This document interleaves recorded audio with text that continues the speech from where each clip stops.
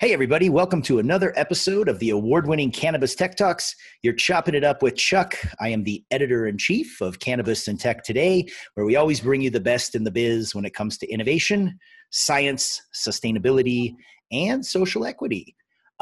Today's guest, we are very excited to have today's guest. We have with us one of the most interesting men in the industry, I think. We have Andrew D'Angelo.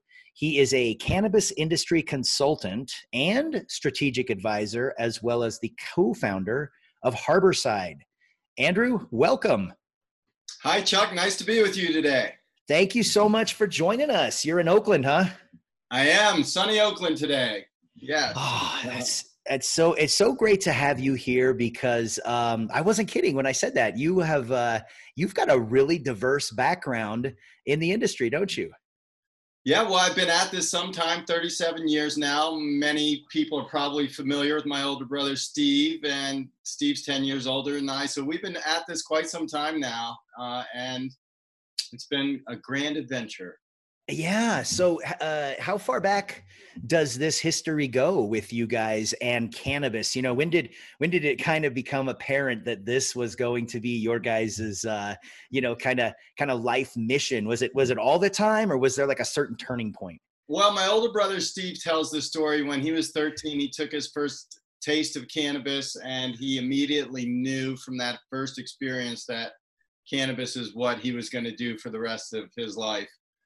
So he had that experience very quickly. I came along 10 years younger than Steve, and luckily I had him to guide me through my first experiences with cannabis. And similar, I also knew cannabis was going to be in my life. I did not know it was going to be my profession when I was a teenager, but I did know it was going to be in my life for the rest of my life. And as it came to pass, cannabis has also been my profession, among other things. I'm sort of a Renaissance man, as you alluded to a moment ago.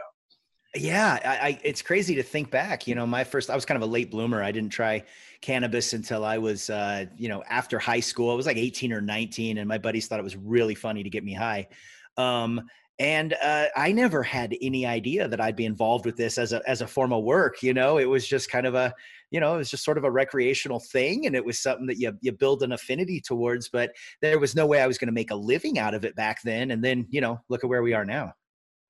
Right. Well, we've come a long way, haven't we? And it's a testament to a lot of hard work by a lot of people for many, many years and decades. So we're all standing on the shoulders of giants.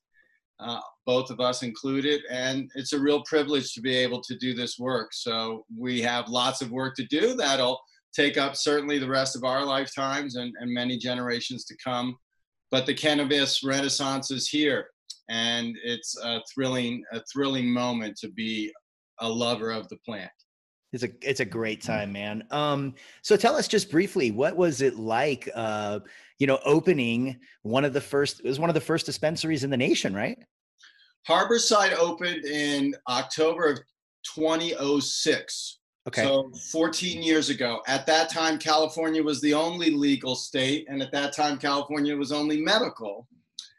And we were one of the first 6 licenses ever issued for a cannabis business. And after a lifetime of activism and being in the cannabis trade, we were thrilled to try to take that opportunity and that trust that the city of Oakland had put in us and create a gold standard retail experience for cannabis and cannabis people, and particularly in those days, patients.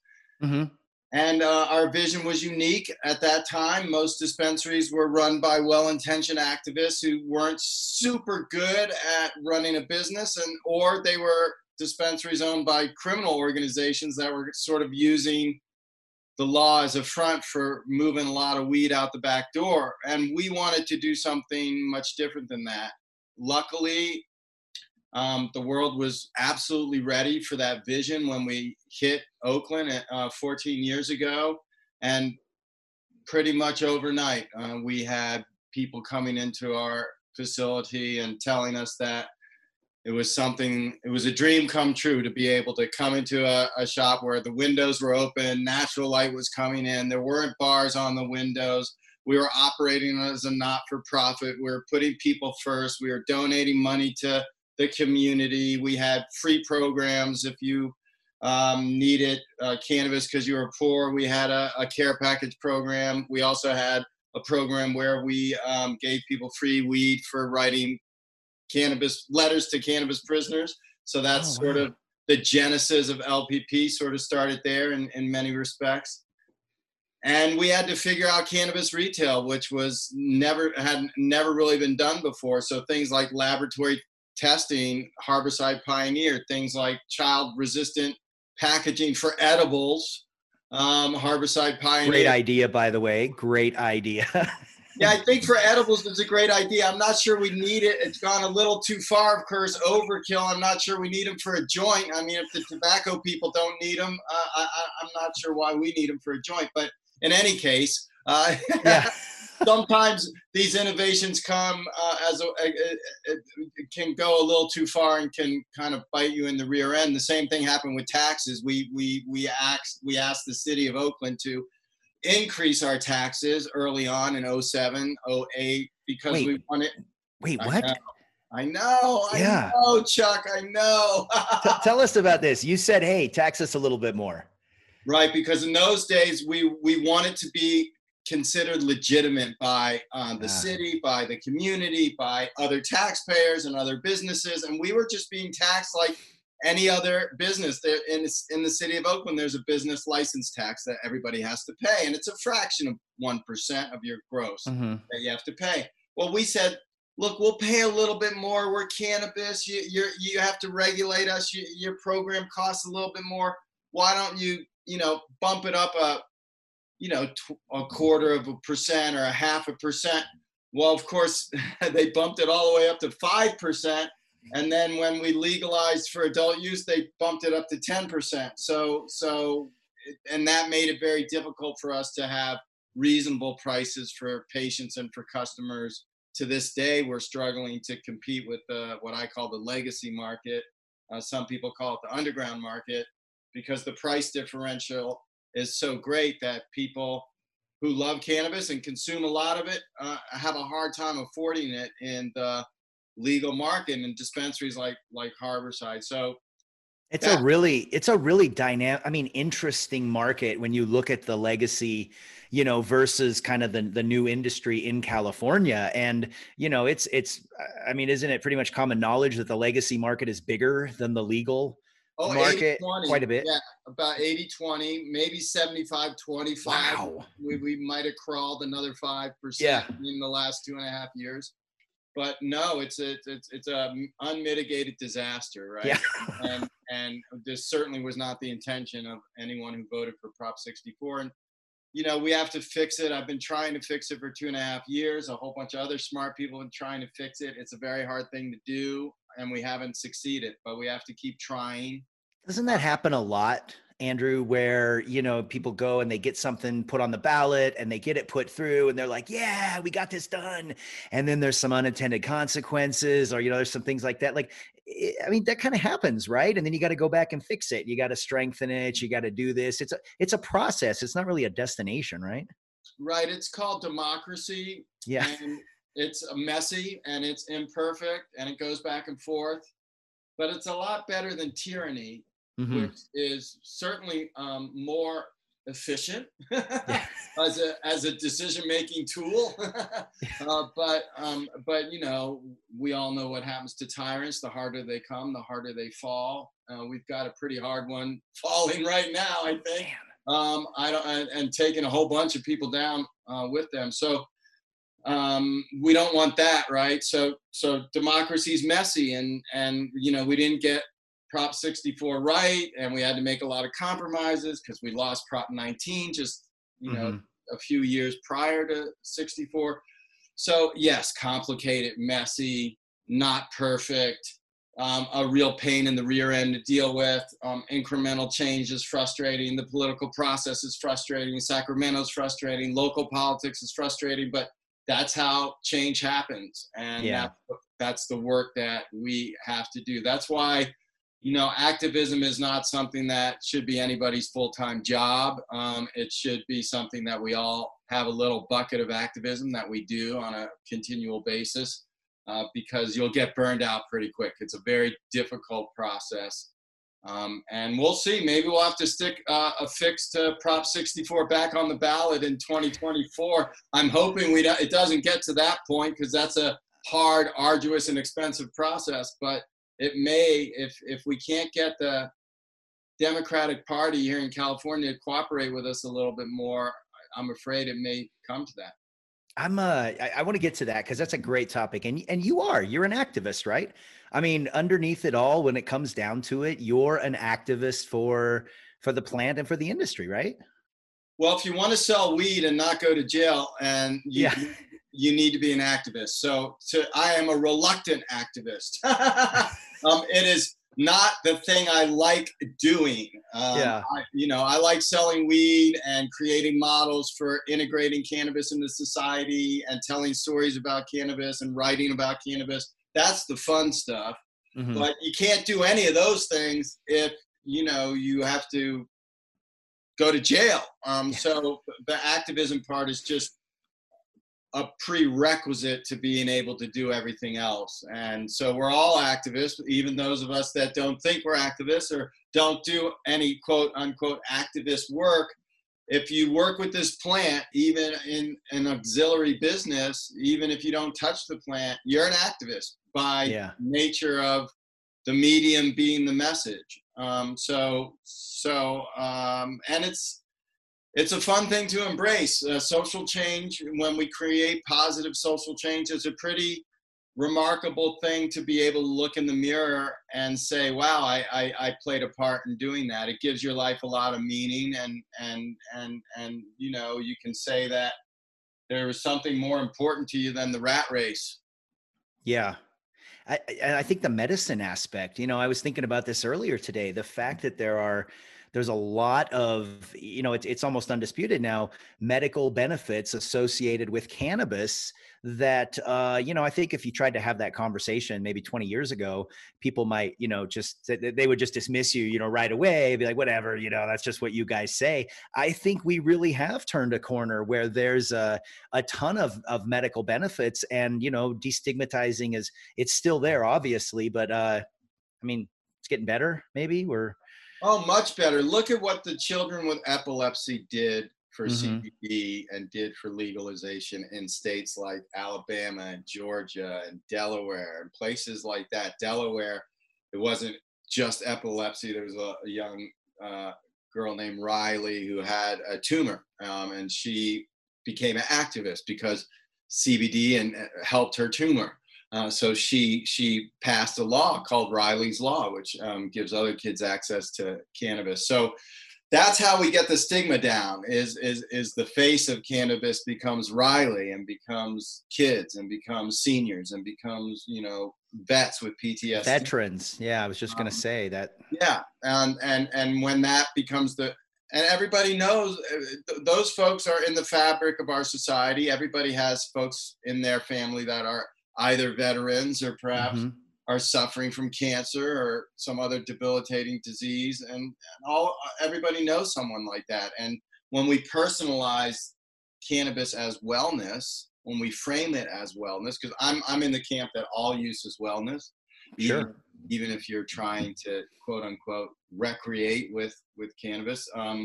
I think you're still engaging your endocannabinoid system, and there's still wellness benefits that are happening in that scenario. And in fact, it's part of the wisdom of the plant is to use the psychoactivity to get those cannabinoids in our bodies to give us that wellness aspect. So, and I think, it's going to take some time to reduce that stigma to nothing. To this day, people don't want to have a cannabis dispensary in their neighborhood. Why? Stigma. And that's not just California, Michigan, all kinds of places where local people have banned dispensaries. That stigma it's legal. It has nothing to do with the law, right? It's just stigma. So programs like this, the work you're doing right now, it's all, it's like water on a rock. Eventually the rock's not there anymore and the water can flow. And we're in that process now. It took 100 years of lies to build this stigma up. Yeah. And it takes a while to get that, out. And that, you're right. That is what we try to do here, inform, inspire, and help destigmatize, because, it's like the old saying, we've come so far, but we still got a long ways to go. And back to the stigma topic, like, I don't understand why one side of the aisle hasn't really embraced this issue. You know what I mean? Like, it seems like a winner, because on one side you can say, hey, it's personal freedom, it's entrepreneurship, it's generating revenue. On another side, you could say it's personal freedom. You could say it's, these are things that they like to champion, but yet it seems like the support is kind of tepid, from the Democratic side. And I don't even think the Republicans want to touch it with a 10-foot pole, except for maybe Cory Gardner here. So it's like, it just seems like neither side wants to embrace it. And right now would be a good time where, it creates jobs and revenue and relief for people. And, there's states that can't even meet their budget that probably could use. I think I saw Colorado's, sold like $1 billion worth of cannabis or something. So it's weird. Neither side wants to embrace this. And I think the first one that does is going to get some real legs out of it. Well, it's, you bring up an excellent analysis and point. Both political parties are terrified of cannabis. Yeah.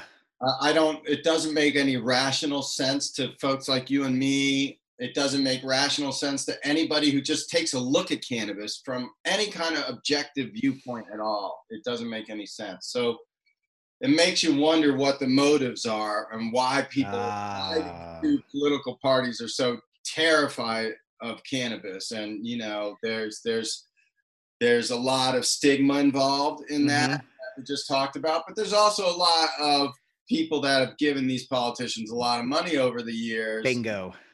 That have conflicts with cannabis, to say the least. So yeah, they're beholden to special interests and maybe other industries that are scared of cannabis. Oh yeah, or haven't quite figured out how to assimilate cannabis. The pharmaceutical industry has no clue on how to assimilate cannabis yet.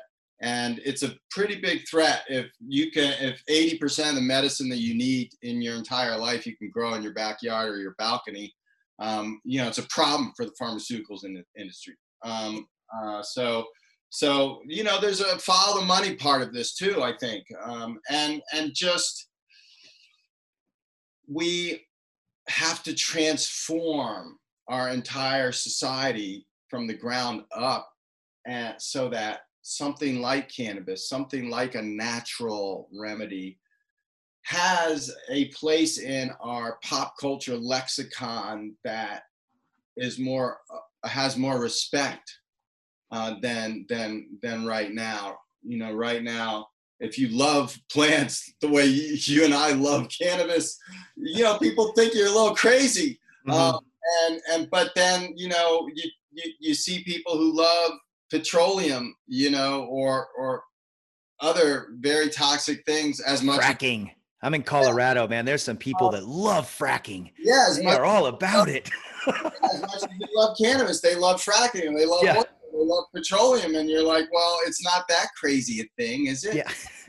And it's just, so if you can love petroleum, you can love weed. We have to make these conversions happen within people and within the whole, society at large. So all these things have to happen. Thankfully, we have this wonderful plant that make people feel really good and inspired to do that work. Listen, don't you think if the Republicans and the Democrats right now, and we know they're a mess, I mean, they're a freaking pig pen, but don't you think that if we could just have someone go in and say, okay, listen, here's what we're going to do. you guys are going to smoke this. You guys are going to smoke this. And then we're going to talk about this right now. Don't you think there's just a chance they might find more common ground, you know, as opposed to the way they try to do stuff right now? Like, let's get them stoned, let them smoke the peace pipe, and maybe solve one or two damn things that they seem to not be able to do anything. Solve anything. They could just at least have a common experience. Okay. Yes. Oh, we're both stoned. Yeah. Wow. What does that feel like to you? Does that feel different to you than me? And you go through this process, right? And so you have a common experience, because we don't even have a common experience of our own country, right? Anymore. So I think having common experiences is like, if I'm president, my first 100 days, I'm not going to try to solve the biggest problems facing the country. Can we get rid of the penny? I just want to get rid of the penny on my first. Can we agree on that the penny is something that needs to, all right, we agreed on the penny. Penny's gone. Penny's gone. All right, now let's try to get something a little bit more than that done, and then a little bit more, and a little bit more. And I think maybe that kind of approach, because we don't have trust. Yeah. And when I've had problems in my own teams that I've had to manage at Harborside and other places, even underground teams, Mm-hmm. the trust is really important, right? That you have that trust on the team, and sometimes you don't pay enough attention to it, and things get screwed up, and you have to pay attention to it again. And I think that's a really important part of. And we don't have that in our society anymore. As you mentioned, the two political parties, they just don't have any kind of trust. Yeah. At all. I mean, all these people, millions of people are unemployed, and you couldn't even agree to extend the unemployment last week. It was just unbelievable. You know, the negligence. I mean, if cannabis people were that negligent, they'd string us up. Are you kidding me? They'd string us up in public. You know what else too is the fact that, you know, old people vote traditionally, right? And I know, like, my grandma, she's like 77. She takes CBD and she loves it. And I think that most older people find cannabis either cool or they just don't really think anything of it. You know what I mean? Like, they're not against it. I don't think they think of it as this horrible, you know, drug when they're taking how many pharmaceuticals, you know, I think that it's a win-win. Those people vote, and it's just back to what you said, you know, about the two sides finding something in common ground. I think old people in cannabis would be good common ground, and it might even help, you know, bring them some relief, and maybe they wouldn't need as many pharmaceuticals. Yeah, cannabis is the common ground. Where we win elections in red states, we win elections in blue states. It is the common ground. It's just that fear and some of those special interests that are holding the two political parties. But, you know, the economic pain, every state in this union is going to have a budget deficit. There might be another Great Depression. And so the conditions for people to take another look at all of this, and I think are ripe. And I think it's all built on lies. Okay. So when you have a real crisis that's not built on a lie, that's punching people in their gut every single day, all day long, it's really hard to say, hey, this cannabis thing's really bad. We can't have it in our community. It's like, what are you talking about? The community bankrupt. Are you insane? Yeah. So it becomes really hard for our adversaries to build an argument that makes sense in the theater of public opinion. And I think we'll see a whole lot of embracing of cannabis by political parties in power all throughout the country, and we'll start to see these bans disappear in California and Michigan. Even Colorado had that problem for a while, I know. And we'll start to see more integration, and you know, that'll cause a whole bunch of other problems we'll have to deal with. But at least access won't be as big a problem as it is now in the legal market, where all these people want to access legal cannabis in California and they can't get it. Yeah. They can't get it. Yeah. You know what? Okay, so that's a perfect segue because we've got to take a break for a short chronic break here and give a shout out to one of our sponsors. But when we come back, I want to talk to you about the Last Prisoner Project. I want to talk to you about let's talk about film work. D'Angelo Brothers Productions. I think that stands for DAB. That's pretty cool. And I want to find out what's next for you. But first, we're going to take a quick break and we'll be back right after these messages. Thank you for listening to Cannabis Tech Talks. This episode is brought to you by Fluence. Fluence creates lighting solutions for controlled environment commercial crop production.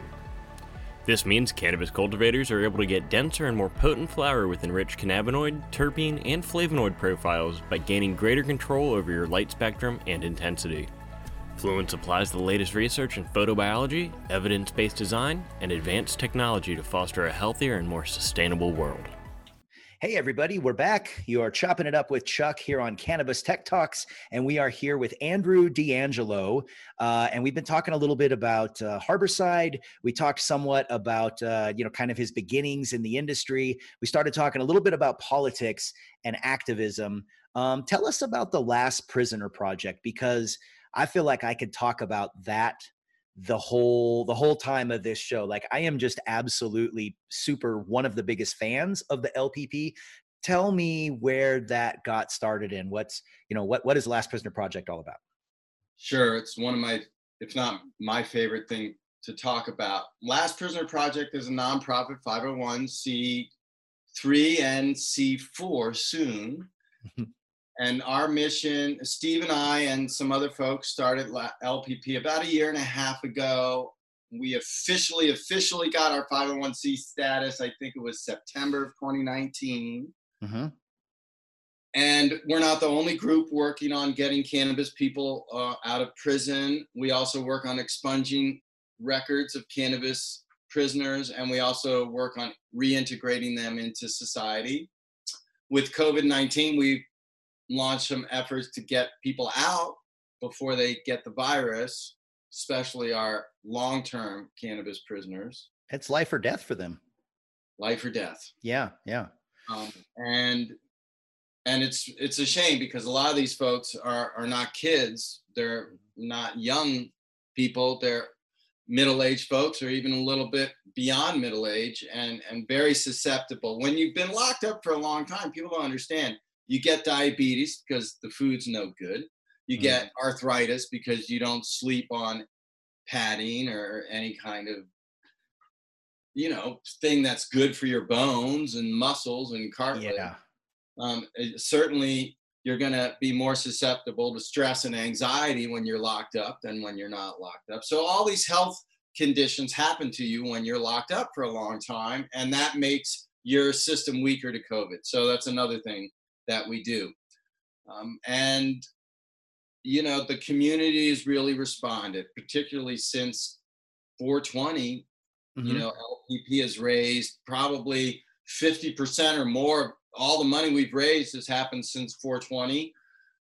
And the murders of George Floyd and Breonna Taylor and many others sort of really motivated folks to help LPP and a whole bunch of other groups, like I said, that are doing this work. And people should help all of them, not just LPP. And so we've been able to hire a few more staff. We've been able to add some more constituents to our roster. There's 40,000 people locked up in the United States for cannabis. We're not quite big enough to help every single one of them, but we try to pay attention to the people in there for life. People have been locked up for decades. And then we also try to pay attention to lower hanging fruit, people that are in states that have more favorable expungement laws and that sort of thing. Nevada just did 15,000 expungements all at once a few weeks ago. That's cool. We worked on that with, like I said, a whole bunch of other groups. A lot of this work is done by lawyers, as you can imagine, because clemency is the way people get out of prison, or sometimes it's you win an appeal in the court system. So all those things require lawyers to get people out. And we have a lot of people supporting us on our advisory board, celebrities and all kinds of cannabis brands. And people can go to our website, lastprisonerproject.org. If you're a cannabis company, there's various programs we've developed that you can learn about on their plug and play programs. They're easy to implement. Our staff does 90% of the heavy lifting, and they're good for the companies too. We have logos we can give folks to put in their stores, websites, packaging to let their customers know that they're supporters of LPP. And those kind of things we've developed to sort of bond the community together in this effort. We hope that we can get everybody out, not just in the United States, but all over the world. I had a great phone call with some folks in Mexico who want to do this work in Mexico, and certainly Canada. We need to do the work up there too. So it's very rewarding work. There's when somebody gets out of prison and you've helped them do that, it's kind of like helping someone heal themselves with cannabis. Oh, it's got to be so just rewarding to know that your work is helping affect other people that profoundly. I mean, it's got to feel great. It really does. And folks out there that are listening, there's a lot of exuberance right now in cannabis, right? And but part of what makes me excited about being in cannabis is getting people out of prison and helping people with cancer and epilepsy and debilitating diseases. That's where the real fun is. Yes, it's great to have a business that's robust, that does well, that makes money, and few cannabis businesses do right now. But the bigger mission is really to serve our community. Yeah. And legacy. Yeah. What kind of legacy are you going to leave? You know, I mean, buildings come and go and businesses can come and go, but if you can affect somebody's life, and the people listening right now, they can get involved. Just like you said, they can go to the website, they can donate, they can, you know, where I first heard of Last Prisoner Project? Where? I was at the Emerald Conference in San Diego.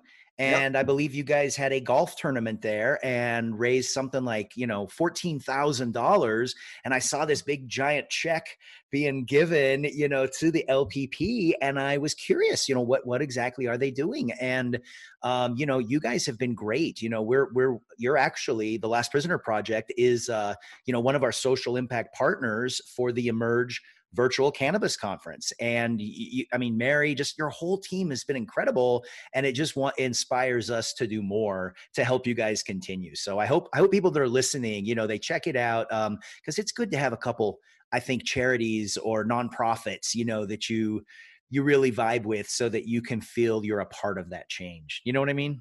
Absolutely. I think everybody should have some kind of community service bucket in their lives, even if it's just writing a check once a year.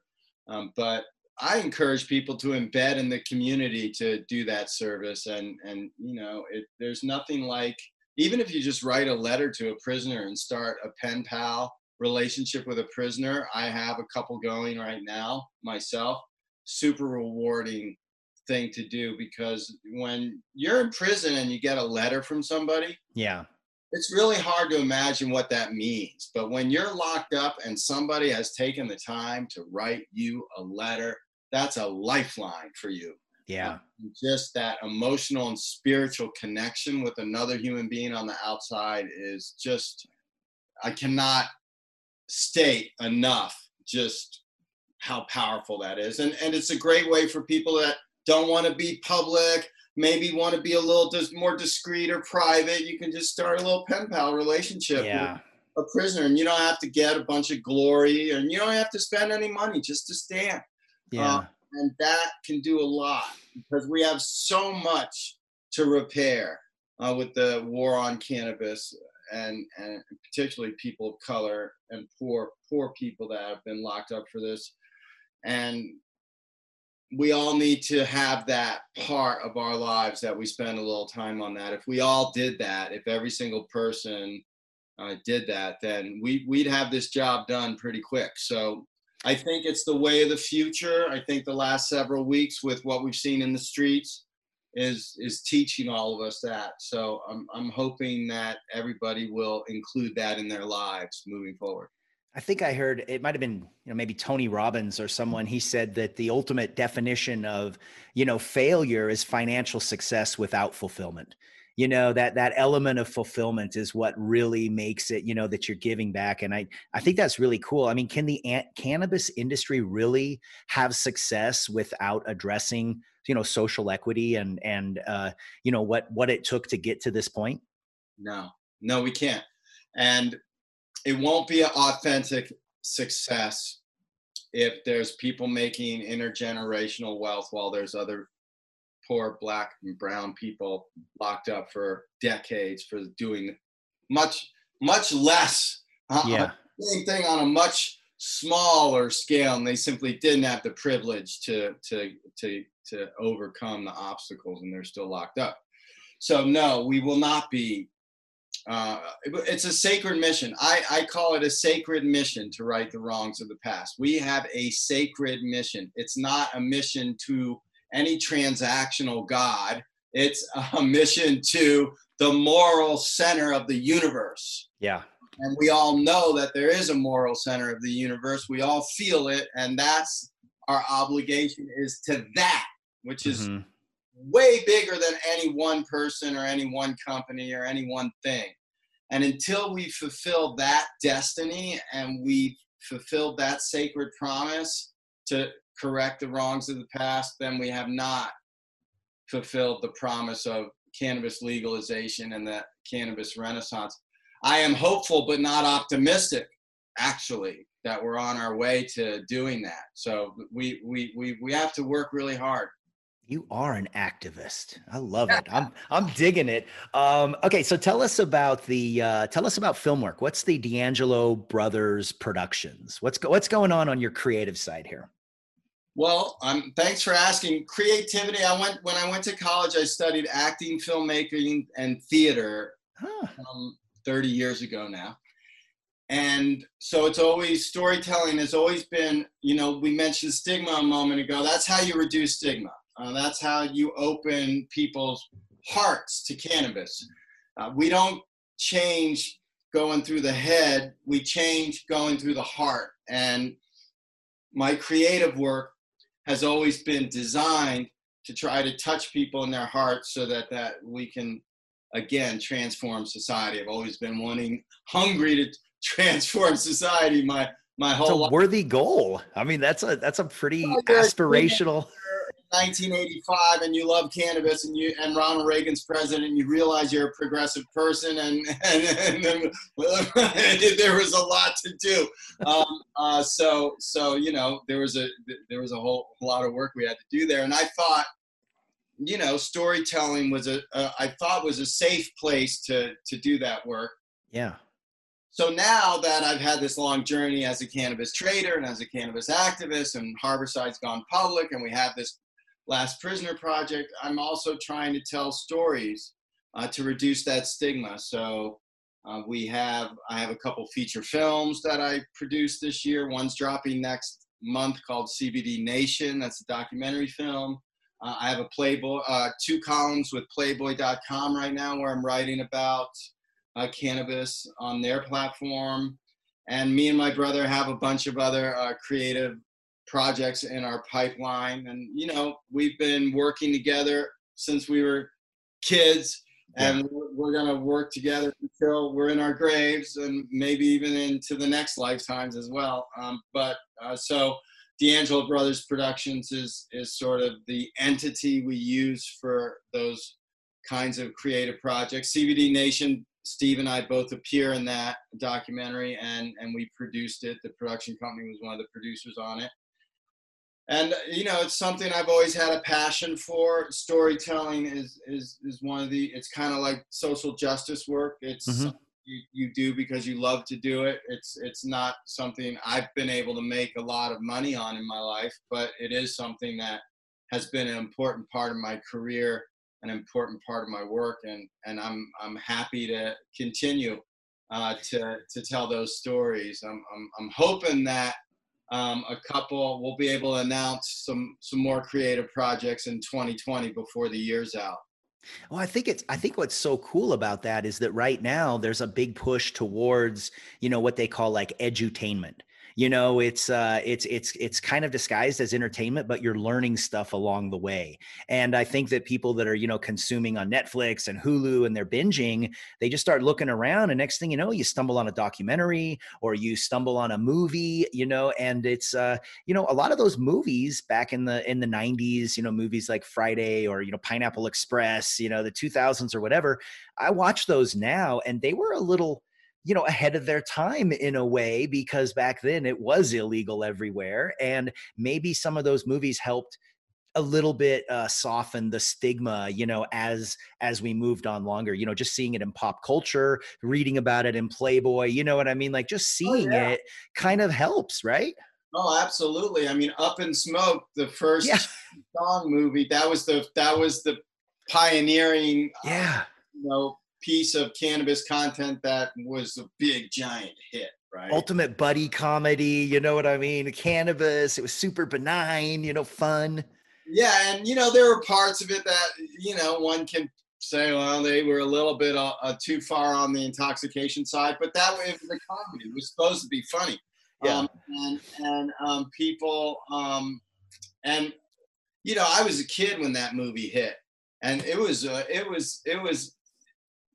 you felt a real sense of freedom Yeah. going to the movies and being able to see something like that. You're sitting there going, how did they get the money? How did somebody give them the money to make this movie? How did they do it? My God, this is terrific. And it's like reading Hunter S. Thompson when you read Fear and Loathing in Las Vegas, or at least when I read it as a teenager, it was just one of those, yes, yes, Yeah.